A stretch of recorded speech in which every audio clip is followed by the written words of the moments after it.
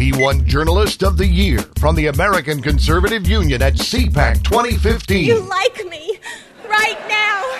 You like me. He's Jim Garrity. How do you like me now that I'm on my way? She's a broadcast professional who's got pop culture by the throat, and she won't let go. Crank up the radio. Let's be alive, everyone. This is not a drill. She's broadcast pro Mickey White. How do you like me now? This is the Jim and Mickey Show. Welcome to the Jim and Mickey Show, brought to you by Project Blue Book.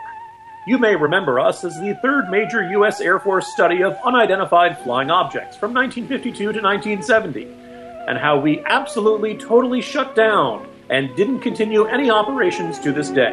No, sir. No way, no how. Project Blue Book would like to remind you that the flash of light you saw in the sky was not a UFO, and was just swamp gas from a weather balloon that was trapped in a thermal pocket and reflected by the light of Venus. Project Blue Book. Don't watch the skies. Keep your eyes looking down at your cell phone. I am Jim Garrity, joined by Mickey White, and welcome to the mid-October edition of the Jim and Mickey Show. Mickey, I probably should get this out of the way, a non-mysterious phenomenon.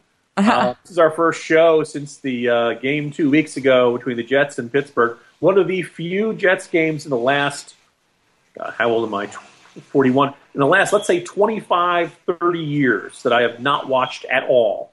And it sounds like I didn't miss very much. One, I think that was really kind of weak of you to not watch, considering, you know, it was our game, my team versus your team. I feel like it was something you should have watched. And hi, everybody, and welcome back. I'm Mickey. And here's the thing, Jim. I feel like you should have watched it because it may have very well been the last good game of the Steelers season.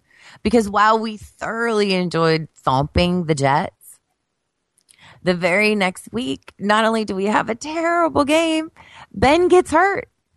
So, you know, I'm kind of like, that was like my peak of the season right now. And the rest of it is looking very questionable.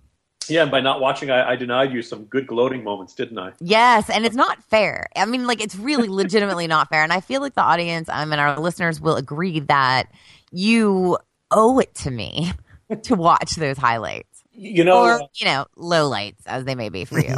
Mickey, because of an epileptic condition, I'm not allowed to see the Steelers Bumblebee uniforms. Lies. The bizarre yellow and black intersecting zigzag pattern that they have on them with thin stripes not only causes feedback on your television, it can cause seizures. You guys haven't noticed the throwback uniforms the Packers wore the other night had pants that were flesh-colored. Every time I glanced at the screen from something else, it looked like they were half naked. Why are there naked players? I don't know. It was bizarre. The bottom half of the Bumblebees are khaki, and no one even notices this because the jersey is so distracting for Steelers. I mean, and that was the last time they are supposedly going to wear. That was the last flight of the Bumblebees, if you will, because they're not going to wear that jersey anymore. They're going to come up with a new one, and I people complain about that Bumblebee. But I will tell you this, we always played well. We usually won with it. So, even though I personally, and it could very well have been a distraction type situation. People are on the field like, what is going on? I'm going to pass out. All I know is, again, at this point, it's like a highlight. However, as much as people complained about the Bumblebees that we have, did you guys see the Color Rush game the other night? Yes, the Krayola showdowns that they're having on Thursday nights. Oh, my good God. What? I believe it was the Denver traffic cones up against the San Diego naval midshipmen, I believe, right? They were all top to bottom. The yellow and blue. You kind of nailed it with the crayons because the minute you said that, I pictured them, instead of wearing helmets, they had like pointed crayon tops, like the top of a crayon. I tried to explain the throwback jersey thing to my wife. She was watching all these games going, what the heck are they thinking with those jerseys? I said, have you seen the Houston Astros 1980s rainbow clown uniforms? And I showed her a picture. She said that was the all-time worst she had ever seen. It looks like a 1978 travel brochure for Hawaii. So that's bad. I'm struck by this, and I really don't like this. Is it Color Showdown Thursday? Whatever it is. Color Rush. Color Rush. Okay. And again, it's a marketing ploy to sell a specific jersey that is this kind of jersey. However, they're not thinking of those of us that are not colorblind whenever they decided this, because watching it throughout the season's been bad. Watching it last Thursday night was special because, as you mentioned, I think it had a lot to do with the fact that you had the Denver traffic cones, as you mentioned, and the San Diego supercharged electric blue kind of thing going on, and it was traumatizing to my eyes. Does anyone actually buy the Bumblebee jerseys in the NFL merchandise stores? They buy those? I'm related to people who own them. I know, Mickey, how many people in the stands will be wearing a Bumblebee uniform jersey? You're not going to see as many Bumblebees. I mean, everybody pretty much has a jersey on, if you've ever watched. And so everybody kind of has a different kind. One of the things I love about being a Steelers fan is that when you do go to our games, everyone has not only a different type of jersey, everyone has a different name on the back and a different number. And I find that fascinating that Steelers fans seem to relate to different players. Whereas if you go into, say, for instance, the Ravens Stadium, even to this day, you walk in and they all have Ray Lewis jerseys on. And that's for the people who are offended by Ray Rice. Right, because they had to burn the Ray Rice jerseys so they could put the Ray Lewis jerseys back on. Down here in Houston, the only jersey anyone wears is number 99, J.J. Watt. And it's like, we do have other players, you know. Yeah, you find that a lot in other cities. And in Pittsburgh, everyone, I mean, it's funny to me because even the people I watch with, one person wears Heath Miller, one person wears Ben Roethlisberger, one person wears Antonio Brown jersey. I wear, a Harrison jersey often. Sometimes all of my jerseys are defensive. So when I rotate through them, it's just another defensive player. Usually I ultimately end up back in my favorite jersey, which is actually ironically a throwback jersey. The original black with the gold bars. He had a phenomenal game against the Ravens on Monday night wearing that throwback jersey, and I ordered it the next day, and so I wear that James Harrison jersey a lot. Yeah, it's like who you choose as the uniform of says a lot about you. Says a lot about your era. Says a lot about, chances are if you're wearing an old-timers, you probably wore that old-timers. I have an Al Toon jersey in the 1980s era Kelly Green New York Jets stuff. I also have a Wayne Corbett one of the, what is the problem with the Jets and the kind of retro uniforms is that they already went back to their retro uniforms for the 1960s. So I keep waiting for them to go to the 1980s era, bright Kelly green. You would not want to drive a car this color. You would not want to paint your hair this color. You only want to see this color in an Ireland travel brochure. Your St. Patrick's Day uniform. You have a Namath one, don't you? Actually, I don't. That was before my time. At some point, I probably should get one. But to paraphrase a politician, what difference does that make? Namath won the Super Bowl. I think the original oldest, like not one that I bought as you buying Lambert or Harris after the fact, obviously before my time. But the first one that I recall having that was mine that I picked out was Greg Lloyd. So if that says a lot about me that my first was Greg Lloyd and my current favorite is and has been James Harrison, you can only imagine what the remainder of my jerseys look like. So I was going to say also if you're wearing, say, Colin Kaepernick, it says a lot about you right now. It's that I don't really like football, but I like the Warriors. But yeah, I would like to see the league go back to classic throwback uniforms if you're going to do that. I don't like this color rush stuff. You mentioned people who are colorblind. I believe the first game they did this for, Mickey, was a Jets-Bills game last season. And nobody bothered to check that when you have somebody in bright green uniforms and bright red uniforms, colorblind viewers at home cannot tell which team is which. And and so finally when the Jets and Bills played again this year, the Jets had to wear all white uniforms just to make it more visible. So I give credit to the NFL in recognizing this eventually, but it doesn't make sense to have both teams in. Like, what genius didn't think of that? Apparently, in Houston, our quarterbacks have been colorblind for years. Can't tell the difference between the wrong teams. jersey all the time. Vinny Testaverde, the all-time, I believe, if not the all-time leader in interceptions, then he's up there. He also was legally colorblind, which explained a bunch. And I guess at one point the Jets had switched from green helmets to white helmets because they thought that would help them or something like that. Considering how many options there are and how many teams, like I believe, Dave, don't the Houston Astros put on those classic Dayglow Krayola 80s era uniforms for like one game a year? I think you're right, but I can't be sure because since about 11 years ago when they went to the World Series and got their clocks cleaned by the Chicago White Sox, I haven't really paid any attention to the Astros. Okay. But in some ways, like even a really bad uniform can be, kind of memorable, like the pastel orange Buccaneers. Oh Lord! With yes, the sprawling guy down there. The '80s Buccaneers, the '80s Tampa Bay uniforms are Tang. Yeah, Tang does come to mind. Actually, that's a great, kind of tangerine. Right.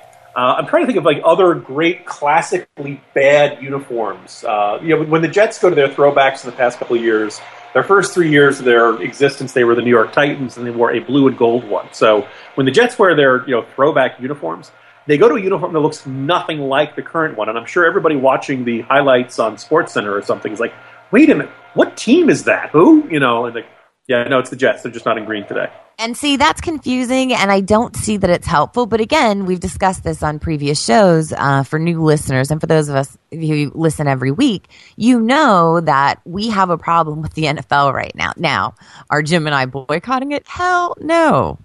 Why? Because we love football. However, we do see that there's a problem, and I do hope that the NFL commissioner, Roger Goodell, listens for some point.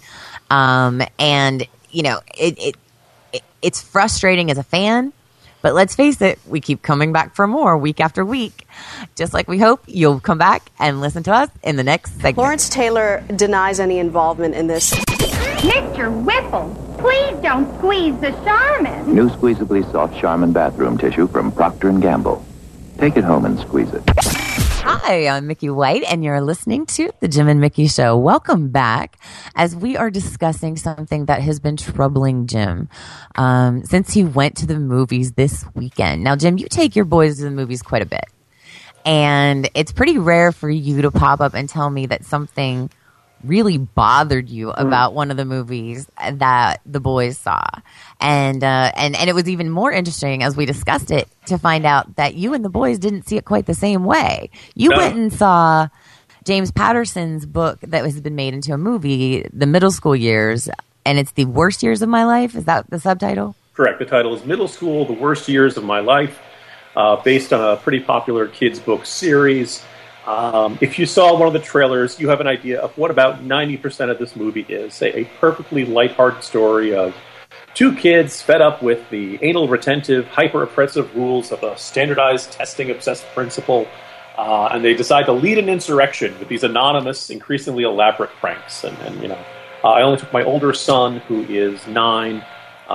He loved it. He'd read the book. He totally got into it. And like I said, vast majority of this movie is perfectly fine. I'd recommend it as long as you're okay with a rather heavy-handed message of sometimes the rules aren't for everyone. No, what bothered me, and by the way, spoiler alert for anybody thinking of going to watch this movie. Spoiler alert. But it's necessary. Yeah, I can't discuss what bothered me without going into this. So the main kid in this story is named Rafe. He's an artistic kid, always doodling in his notebook, and we know he's been in trouble in schools before. It's his first day at a new school. He's transferring, and he meets his friend Leo, who he knows from a previous school, similarly rebellious and tending to a free spirit, you could say. And together they kind of launch their insurrection against this oppressive principal. Now, as the movie progresses, we find out that Rafe mentions that he had a younger brother who died from cancer. About 2/3 of the way through the film, the mom is worried about this. By the way, no mention of where Rafe's father is in this story, which is one of my bugaboos about modern Hollywood. But I'll just kind of skip over that part. But she says, I know you've had a really hard time since you lost your younger brother. I know he was your best friend. And then they pan over to a family picture, and we see Rafe, we see his younger sister, we see his mother. And then we see Leo, the friend, and all of a sudden it clicks for us. Leo was his younger brother. The whole movie, he's been interacting with either a ghost or a figment of his imagination of his deceased younger brother. And so this was like the Sixth Sense for kids. Yes, very much like The Sixth Sense. And my older son had read the book, knew this, didn't bother to tell Daddy. My son seemed to handle this fine. I'm tearing up because all of a sudden you're realizing this, this lighthearted story and all the times we've seen him kind of joking around with his buddy. And oh, by the way, it is like The Sixth Sense. You look back and you realize you never saw this other kid interacting with any other character except Rafe. You kind of have this recognition. Oh, he's really troubled. He's really upset if his main friend, and really the only friend we've seen him with, is the imaginary ghost of his dead brother. So that always gave me a completely different tone to the movie. I wouldn't say it ruined it for me, but I kind of, whoa, this is a much. And Hollywood wonders why they're losing money. And I say this because when we discussed this as in pre-show prep, what did I tell you? I'm not going to see this movie anyway. Go ahead and tell me. Mm-hmm. Because the minute you said that there was a spoiler that upset you, I knew I didn't want to see it. It reminds me again of Up. I hated that movie. I didn't care for Inside Out. I thought that was depressing as F, as the kids say. But it was just, when I go to see a movie that I think is going to be a comedy, what would be cool? Is it was funny. You have a mighty high standard. I don't want to leave, though, having a moment of I had this whole existential crisis moment because I thought about the dead kid with cancer. Oh my God. Not funny. That's not how I want to spend my Saturday afternoons. For what it's worth, as not only was my son, not bothered by that, as far as I could tell, nobody else was. I would point out the other, I went with a... They read the book? They probably all read the book. I went with a friend and her son, and her son hadn't read the book, didn't seem bothered. She too thought it was getting a little dusty in the movie theater when you suddenly realize he's been talking to his dead brother the whole time. But for what I suspect, this is an effort to make the movie not just fluff, to give it a little heart, meaningfulness. They definitely talk about the brother more in the remainder of the movie. It just struck me, Mickey, as one of the most unexpected, whoa, plot twists out of all time. You said very much, like The Sixth Sense. And I think because this is like a Nickelodeon movie. This is not what you'd expect to be. You would not expect this sucker punch in the middle of this lighthearted kids comedy. All I can say is that James Patterson is a genius. He's also a money-making machine because now he's figured out a way to get people addicted to his writing in the young adult section. Oh, yes. I believe last year he wrote something in there, I believe 489 different books. Exactly. 1.7 per day. Yeah. And all of them, by the way, have, I believe, 900 chapters. The chapters are 2 pages long. And I've heard somebody argue that that's one of the secrets to a good book, is that if the chapters are very short, people can put it down and they feel like they've come to the end of a chapter. But if you have very long chapters, people feel like it's taking a long time to get through them. I agree. I also think that his forced change of perspective, each chapter, is part of the success. I'm a big James Patterson fan, so I'm just putting it out there. But even in his books, as you continue, the formula that works for him is that he has short chapters and he has forced change of perspective in almost every chapter. So a lot of the times at the beginning of the book, you're not sure who the narrator is. All right. So as I'm coming over this and entering my 12-step recovery program for other parents who saw this movie, Mickey and Dave, I'm trying to think, so off the top of your head, what gut punch plot twist do you remember and sitting there watching in the movie theater or watching on TV and saying, oh my goodness, I can't believe, because I have two others that I've got in the back of my mind. Well, I mean, obviously I already mentioned The Sixth Sense. I think that's probably one of the big ones. And of course, M. Night Shyamalan is fantastic with this, but I was one of the few people in the world who liked The Village. Mm-hmm. And I thought the plot twist in that was really good and solid, and I did not see it coming. And for me, that's rare. So, all right, Mickey, my all-time favorite TV twist. I'm going to take people all the way back to the 1980s, Miami Vice. All right, Crockett and Tubbs, one of these iconic shows. When people think about the 80s, they inevitably picture Don Johnson with the neon shirt and light-colored jacket open and all that kind of stuff. And the sleeves rolled up on the jacket. The sleeves rolled up on the jacket. Right. And no socks. Don't forget, no socks. So popping those collars. Yeah. One of the first couple of seasons, they do an episode that's titled Out Where the Buses Don't Run. And Crockett and Tubbs have to work with this retired cop who has been spent time in a mental institution. And he comes across as kind of this wacky, lovable, crazy guy who's constantly doing strange voices and quoting movies and is in love with his computer and talks like. And the whole time it's really kind of a funny, silly, crazy guy stereotype who used to be a cop and knew about this drug kingpin that was acquitted of charges and then disappeared from town. And Crockett and Tubbs, for the case that they're working on, have to figure out what happened to this guy. And they spend about 50 minutes with this wacky cop going around town, investigating clues. And finally, the wacky guy says, I know where he is. We have to go to this address. And they go to the address, and it's an abandoned house. And everybody's kind of like, and they're looking at the crazy cop, and they're kind of like, what are you talking about? He takes out a sledgehammer, and he starts smashing at the walls. And now you think, okay, this guy's completely lost it. Until they find the dead body behind the wall. And this crazy, lovable, wacky cop wasn't crazy and lovable the whole time. He killed the drug kingpin and hid the body. And it's this all of a sudden like, oh, wait a minute. This isn't one of those fun, lovable, amusing, eccentric guys. This guy's disturbed. And we've been watching and enjoying this the whole time. So a lot of people say it was one of the best Miami Vice episodes. And one of those great, we think it's going to be this kind of an episode. No, it's totally different. And one of the great sucker punches of audiences of all time. I would be remiss if I did not mention The Usual Suspects. I think of it more as kind of a long con movie, I guess. Yeah. But at the same time, it definitely has that plot twist at the end that when you watch it the very first time, you're like, that just happened. And you find yourself like, you all of a sudden you need to watch it again. Nearly immediately, as I recall. Memento was one where I watched it and turned around, found Mrs. Campaign's spot. We have to watch that movie again. I have to watch that movie one more time. You have to see it. This is amazing. I own Memento. Yeah. Well, there you go. It is one of my favorite movies of all time. And even like when you're watching that through the very first time, it's you're so caught up in all the twists and the turns, and you're trying to figure it out with them.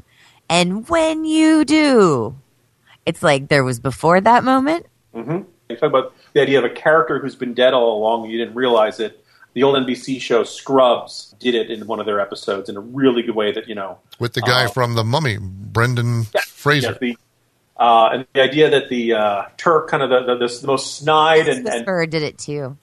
With Aisha Taylor, and it was like startling. Yeah, and particularly if you do it through the character who you'd least expect to have a breakdown like that.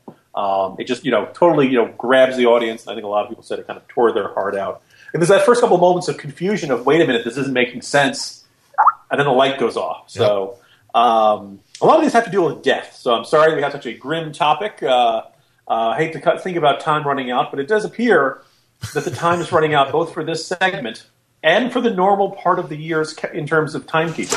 We'll be back right after this.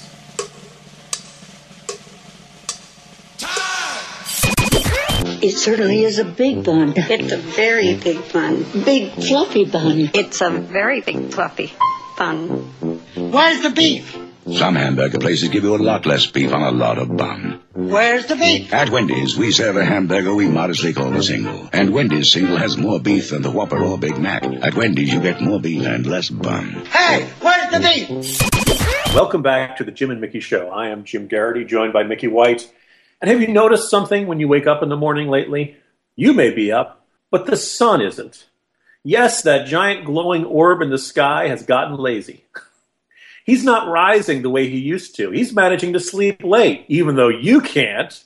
So, yes, the days are getting shorter, the nights are getting longer, and apparently we are getting closer and closer to Sunday, November 6th, when we have to change our clocks, fall back, spring forward, and the sun will get up even later. So if we fall back, technically this is the one where we get an extra hour of sleep, though, right, Mickey? Yes, or as I remember thinking about it in college, an extra hour of partying. Because instead of the bars closing at 2, they legitimately closed at 3 that night. So it was fantastic. Since those days, I've come to hate daylight savings time. So yeah, I was going to say, the spring forward one is always the, you thought you got that extra hour of sleep? Nah, Meanwhile, I love spring forward because I love spring and I love summer. And I'm one of those people, I don't know if I officially have like the seasonal affective disorder that is out there, but I am certainly affected by it. And I attempt to go out and get some morning sun, as was suggested to me, and it does seem to work. I know people get sun lamps this time of year. Like, Jim, tell me something. How do we go from having sunlight from all day long to no sunlight ever? Well, that's called an eclipse, Mickey. No. It's not like, we get, we lose an hour of sunlight on each side. No. We lose all of the sun all the time because I can remember getting up and going to work and it's dark out and coming home and it's dark out for 1,000 years. What you mean is why does it change a couple minutes each day, or it's just dark all the time. Like it doesn't make sense. I realize that there's a whole bunch of science crap behind it, but I'm telling you is that it doesn't make sense that we wake up and it's dark and you, again, drive into work, you're on your way in, you're using your headlights, and then you're coming home from work and you're using your headlights. You know what? Farthest north I ever lived was Brussels in Belgium, which is like along the Canadian border. And up there in the summertime, days are almost 19 hours long. And in the wintertime, that's how long it's dark because it's so far north that when the 23-degree tilt of the Earth's axis is away from the sun instead of towards it for the northern hemisphere, you can hardly see the sun at all. It is amazing to hear birds chirping and feel like the morning has begun at like 3:45 a.m. I'm not kidding you. Mickey, count your blessings. Anywhere really to the north, and it's only much worse and psychologically devastating. So let me ask you this then. So theoretically, since this is all based on what I've now termed the technical term of sciencey stuff. Crap. Science crap. Science crap, exactly.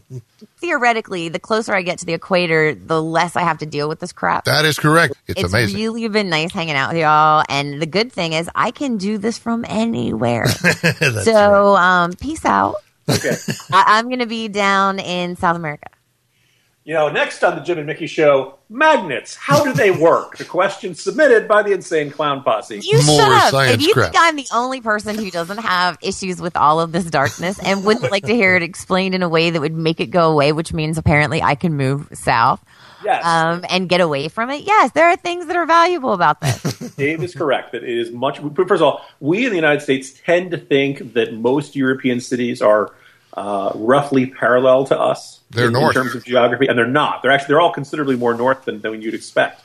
So I'm going to point out to having New Year's Eve. You lie. Americans don't know their geography. Please. They don't, Mickey. Believe me. They don't. I lived in Brussels. I just asked you to explain daylight savings time. I was going to say New Year's Eve in Dublin, Ireland, probably more than a decade ago.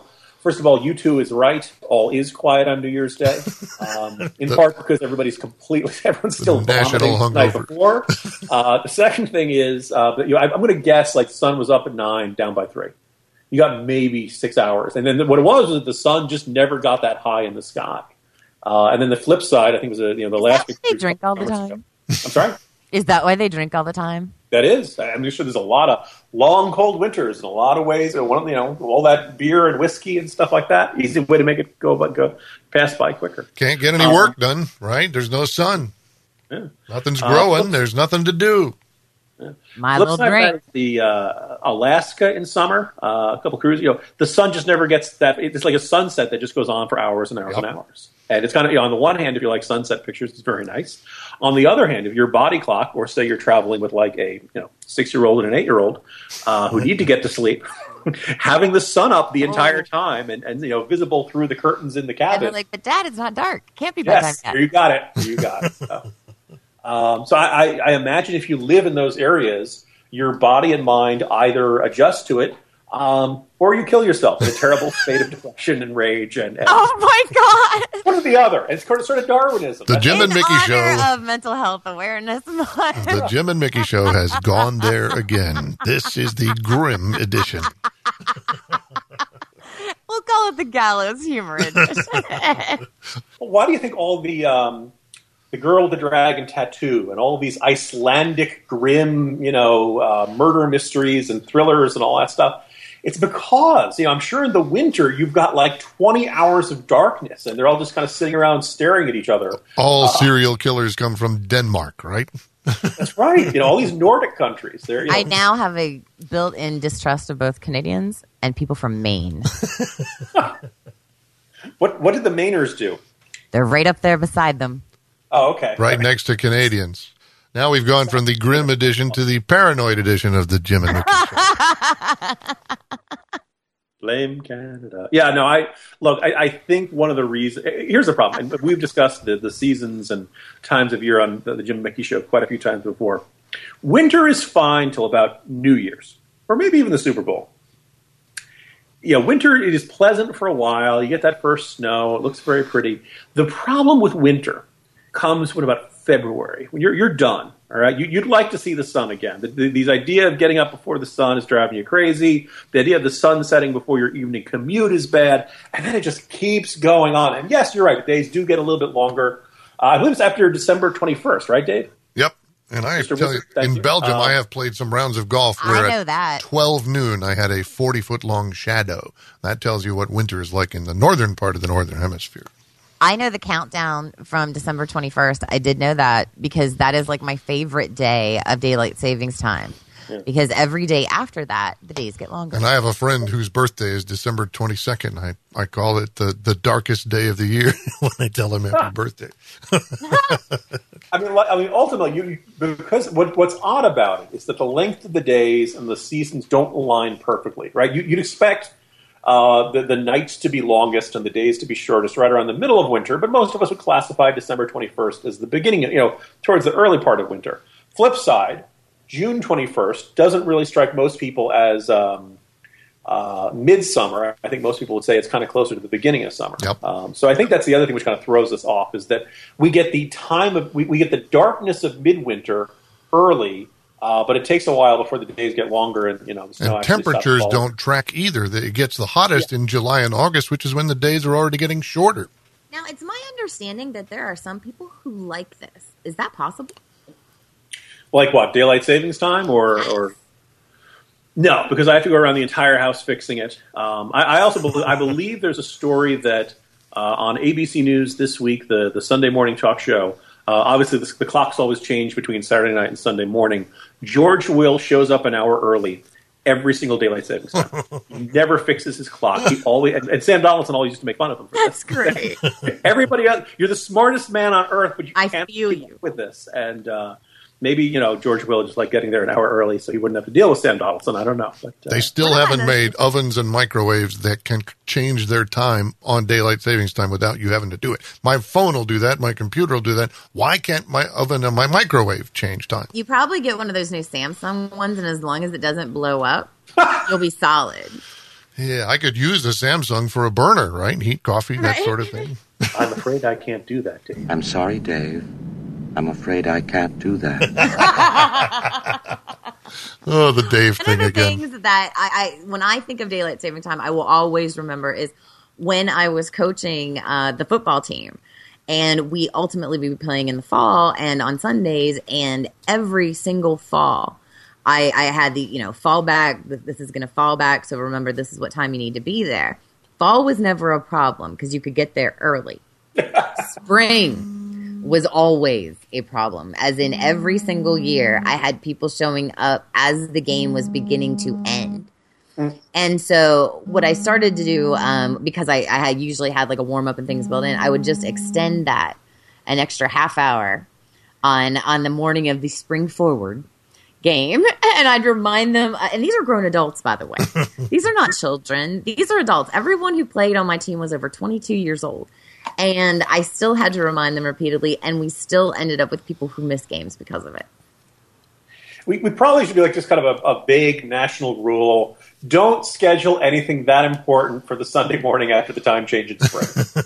The big pageant for Easter's got to happen on this day, and everybody's got to get there exactly on time. You're asking for trouble in that. Or schedule it like to happen to occur, but actually 1 hour or 1 hour before you actually want it to occur, so that everybody shows up an hour early without knowing it. So. The only good thing about this time of year, and I mean this is the singular bright spot in this dark, dark season. And that is, of course, Halloween is coming. And we are finally getting ready. And people are finally talking about it and finally doing things instead of talking about all the other crap that's going on in the world. Because Halloween is important. And we're going to be talking about Halloween and some of our favorite stories coming up next. I'm June Lockhart, and I've served a lot of fried chicken to my family. But fried chicken can be a little greasy. That's why I'm so happy with shake and bake. You shake and bake. No frying. So your chicken comes out crispy, but not greasy like fried chicken. You can really taste the difference. Crispy, but not greasy like fried chicken. Shake and bake. It's better than frying. Hi, I'm Mike Wallace. You jackwagon! Welcome back to the Jim and Mickey Show. I am Mickey White, along with my co-host Jim Garrity. And for those of you who have been listeners of the show for the last 2 years or have read anything that I've ever written, at some point you would have heard how much of a fan I am of Halloween. I love it. It is one of the few high holy holidays in my world where I get the opportunity to dress up. Maybe it is the ultimate in escapism for me, but as an adult, I still plan on having multiple costumes this year and going to Halloween parties. And for some people, I realize that, Halloween's kind of an annoyance and something that people kind of look at poorly. But for me, Halloween is a great holiday. It's an opportunity to kind of relive the fun times as a kid, as a teenager. And obviously, even as a parent, when you're taking your kids out and they're doing the trick-or-treating, that's a great part of Halloween too. But Halloween doesn't always mean like good vibes, does it, Jim? Well, are you talking about the national crisis of the clowns, or the national overwhelming pumpkin mania that has put stuffed pumpkin spice up our national? It's monster. Really difficult when you look at your show notes and you see in front of you clown pulling and pumpkin orgy. So I'm really torn as to which direction. If anyone can do it, you guys can. Yeah, go ahead, Jim. So the clown pulling is, as Dave said, is happening in his neck of the woods as well during the break. They are pulling scary clown costumes from the stores. I believe several major retailers have agreed to do this out of concern about the alleged, scary clowns menacing children and things like that in neighborhoods. They're attributing this to problems of vigilantism, people actually taking shots at people in clown masks, concerns of children being scared, and, of course, Batman. Look, we've discussed the creepy clowns on the show before. I have made my view on this 100% clear. They are for stabbing. Clown season is open. Mickey's house.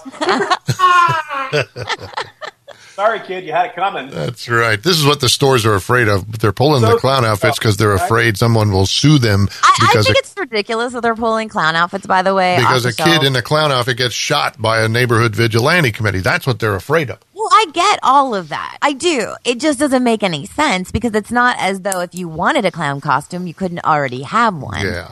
And it's not as though you still can't order them online. And, honestly, I don't know who all's pulling them and who isn't, but what I will tell you is this: clowns have always been creepy. If your kid was into clowns, have them checked out. Hey! You should not need to have the store interfere in the process of you stopping someone in your family that you love from buying a clown costume. Don't let your kid get involved in drugs, gangs, or clowns. Bozo intervention time. Simple.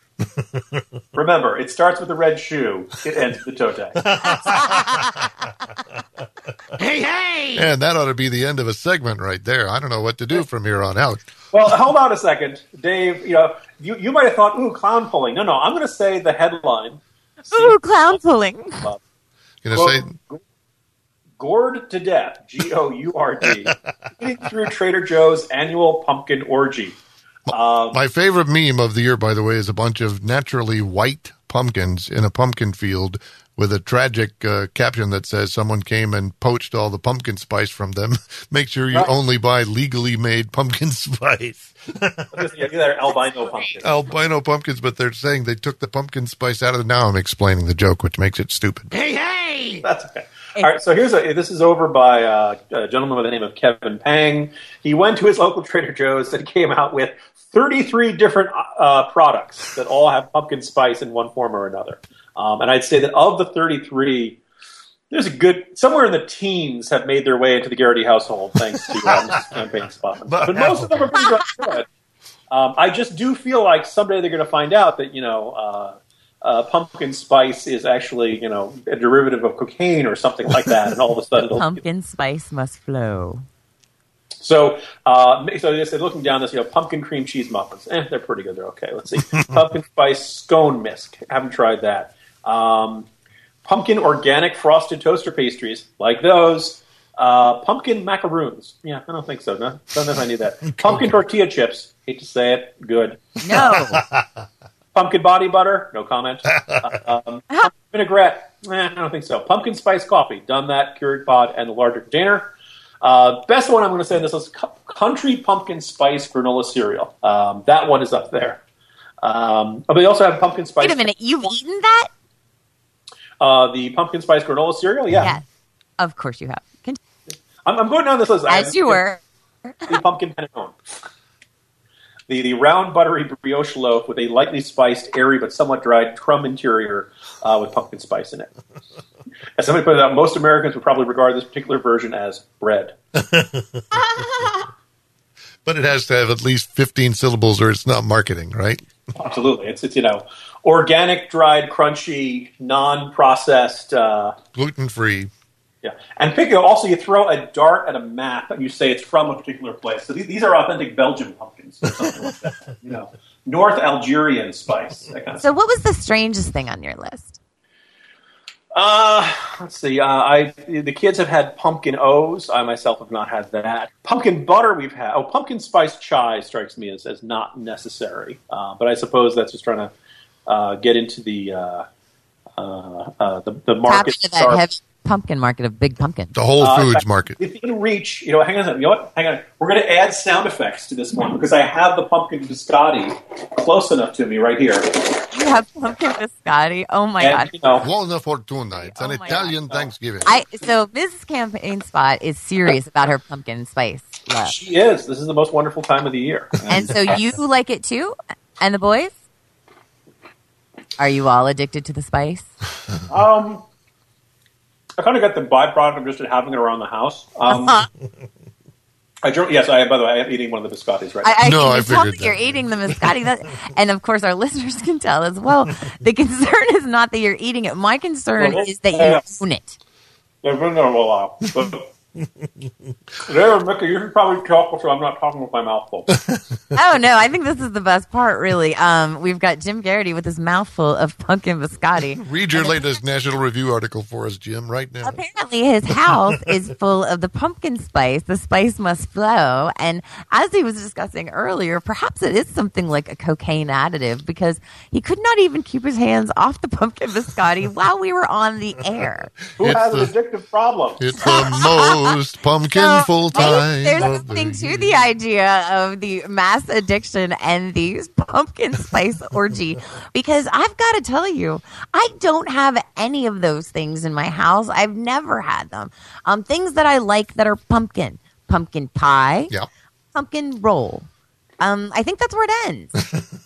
I'm not sure that it goes any further than pumpkin pie and pumpkin roll. How much cream and sugar you have to put in pumpkin flavoring just to get it to be edible, right? I mean, it's a gore. It's terrible. It tastes terrible. Again, the spice idea is really just spice that you associate with pumpkin pie. And calling it pumpkin pie spice is apparently not as, Right, it's got cinnamon and ginger and all kinds of stuff in it. Yeah, cardamom and whatever. But it cloves. Pie was my least favorite member of the Spice Girls. The redhead. My other observation, so here's the big question, Mickey. Do you have a Trader Joe's in your neck of the woods? Well, repeat the big question, please, over the laughter from the crowd. Well, now I can hear. Again. Mickey, do you have a Trader Joe's in your neck of the woods? We do. What we do not have in this household is someone who is addicted to pumpkin spice. I'm sure there are other things that I have that you do not. One of the things I am known for having a ridiculous number of is oils and vinegars of different types and flavors from different places. Mm-hmm. But pumpkin spice is not my thing. However, I do find it fascinating each year as a new product decides to jump in on that pumpkin spice marketing. And one of my favorites has been that Trojan, the condom company, now offers a pumpkin spice condom for, this time of year. So maybe something you want to, throw out there to Ms. Campaign Spot, since she's such a fan. But one of the things that I saw this year that I thought was fascinating was a pumpkin spice Glock.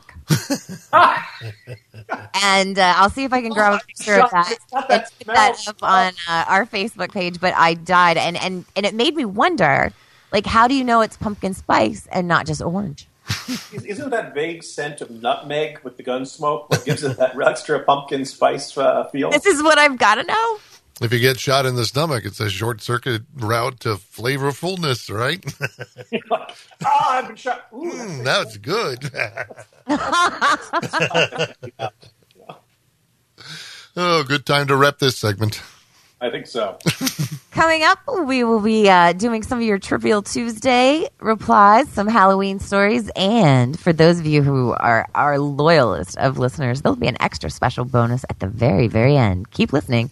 I'm Mickey White. He's Jim Garrity. You're listening to The Jim and Mickey Show. You make me want to be a better man. Look at that. It's orange. Hey, here's a great place to visit if you must do some driving. Your independent Texaco retailer. Ask how he can help you get better mileage with quality Texaco products. Welcome back to the Jim and Mickey Show. I am Jim Garrity, joined by Mickey White, and we're nearly at the end of our program. However, we always like to close with the Trivial Tuesday contest, run by my co-host. Always kind of fun. She puts out a question, and people offer their various answers. And this was a particularly good selection this week, Mickey. Asking people for their best Halloween memory. Thinking about costumes, parties, or a movie and what made it special.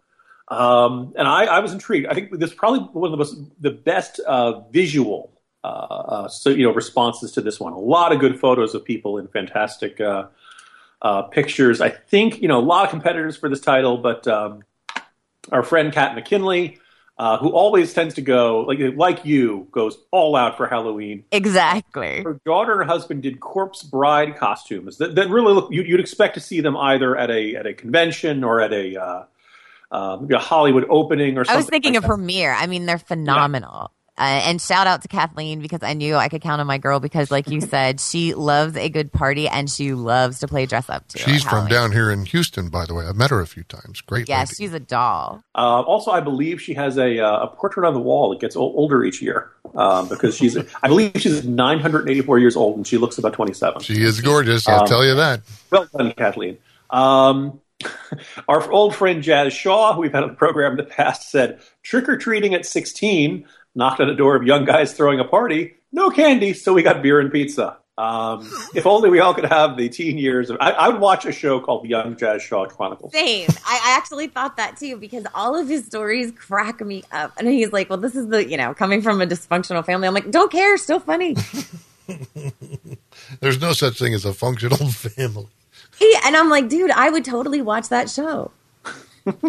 Now, Mickey, I didn't see any response. You obviously another person who goes all out for Halloween. Any special memories or times of Halloween that you stand out to you? Well, I do plan on talking about this a little bit more next week as we get into the real Halloween weekend. But one of my absolute favorite memories is that we used to throw a Halloween party. Meaning I was the host of a Halloween party and my parents helped put it on and my entire family was involved. And we rented out a sportsman center out in the middle of nowhere. Now, I lived in the middle of nowhere. So if I thought this place was the middle of nowhere, it was really the middle of nowhere. And every year we put together games and we put together things for people to do and we encourage people to dress up.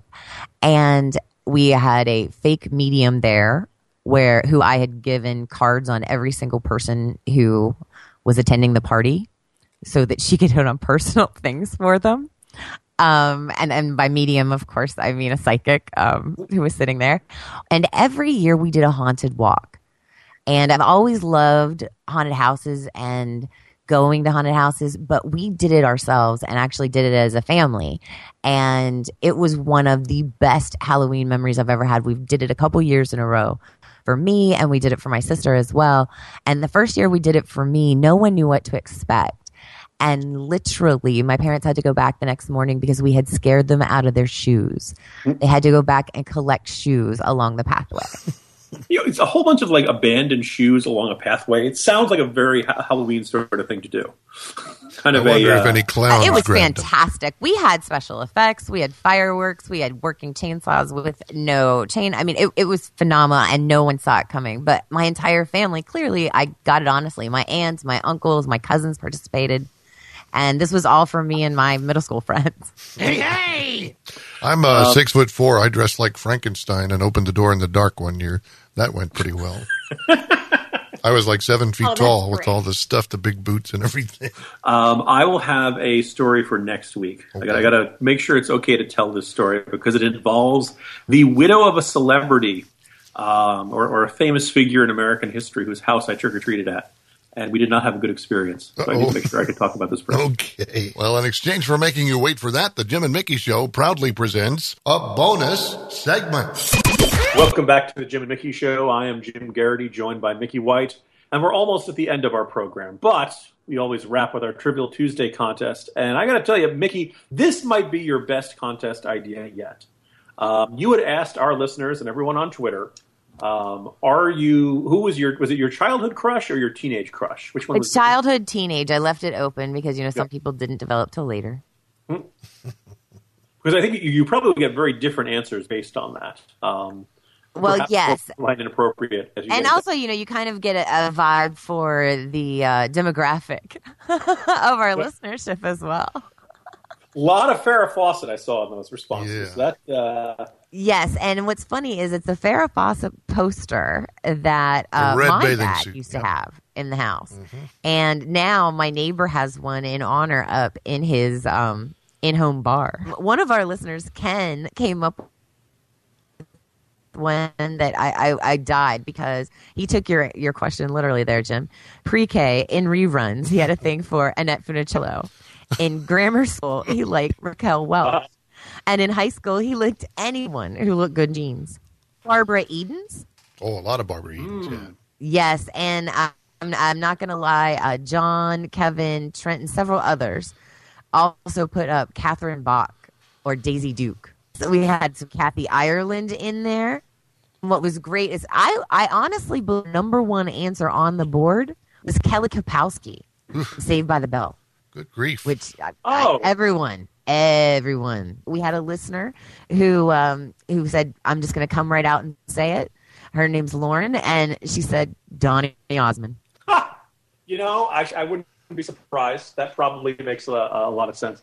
As I'm going through this, I'm realizing how many people selected Linda Carter, particularly Wonder Woman era Linda Carter. Yes. And I'm going to observe, the entire 1970s are this giant visual, stylistic vomitorium, right?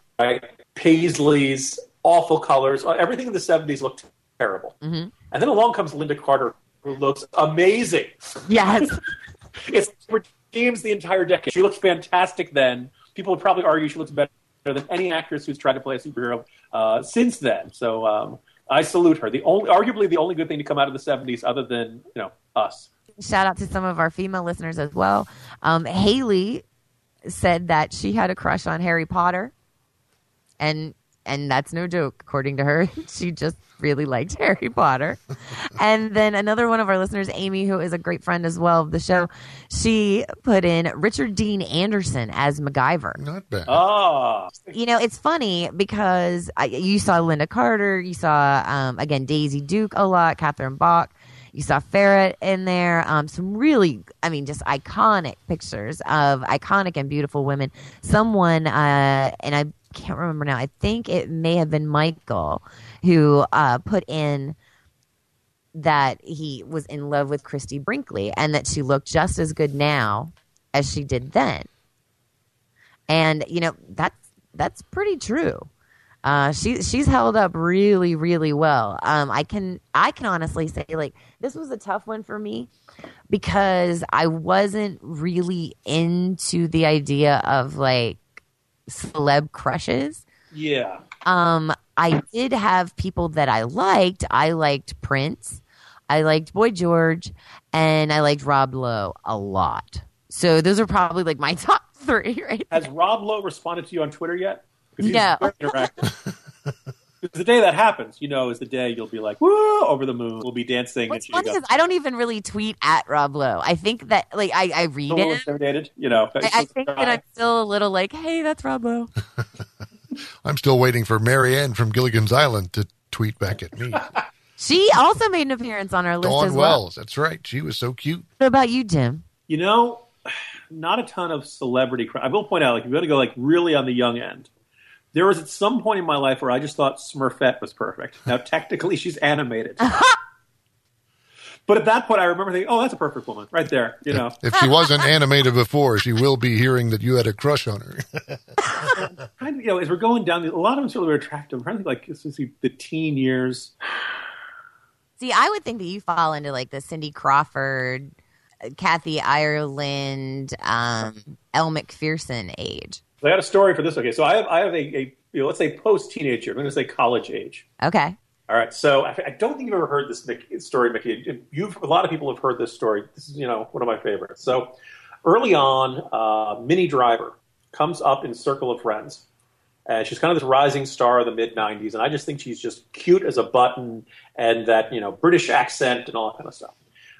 Late in my college years, Grosse Pointe Blank comes out, one of the great dark comedies of all time, and Minnie Driver's the lead in it. Arguably never has looked better.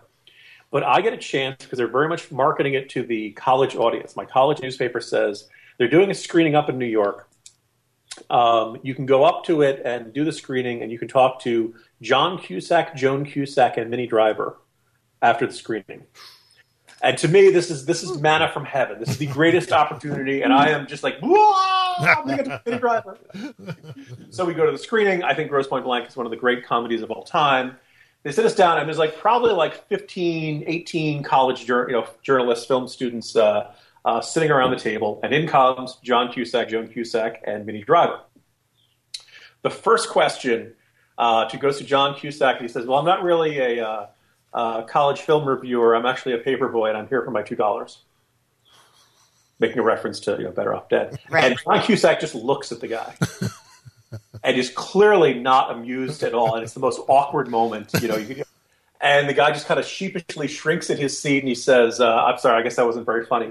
And Cusack says, "It's not that it's not funny. I just didn't laugh." And if the man could have burst into flame, he would have done so. He would have taken out a pen and stabbed himself in the heart to avoid the embarrassment. Get to the part where you made Minnie Driver love you. Yeah. So we get around the table, and all the questions are going to John Cusack. Now, I'm there for Minnie Driver, and I say, okay, so everyone's asked questions of Mr. Cusack. I'm going to go to Ms. Driver.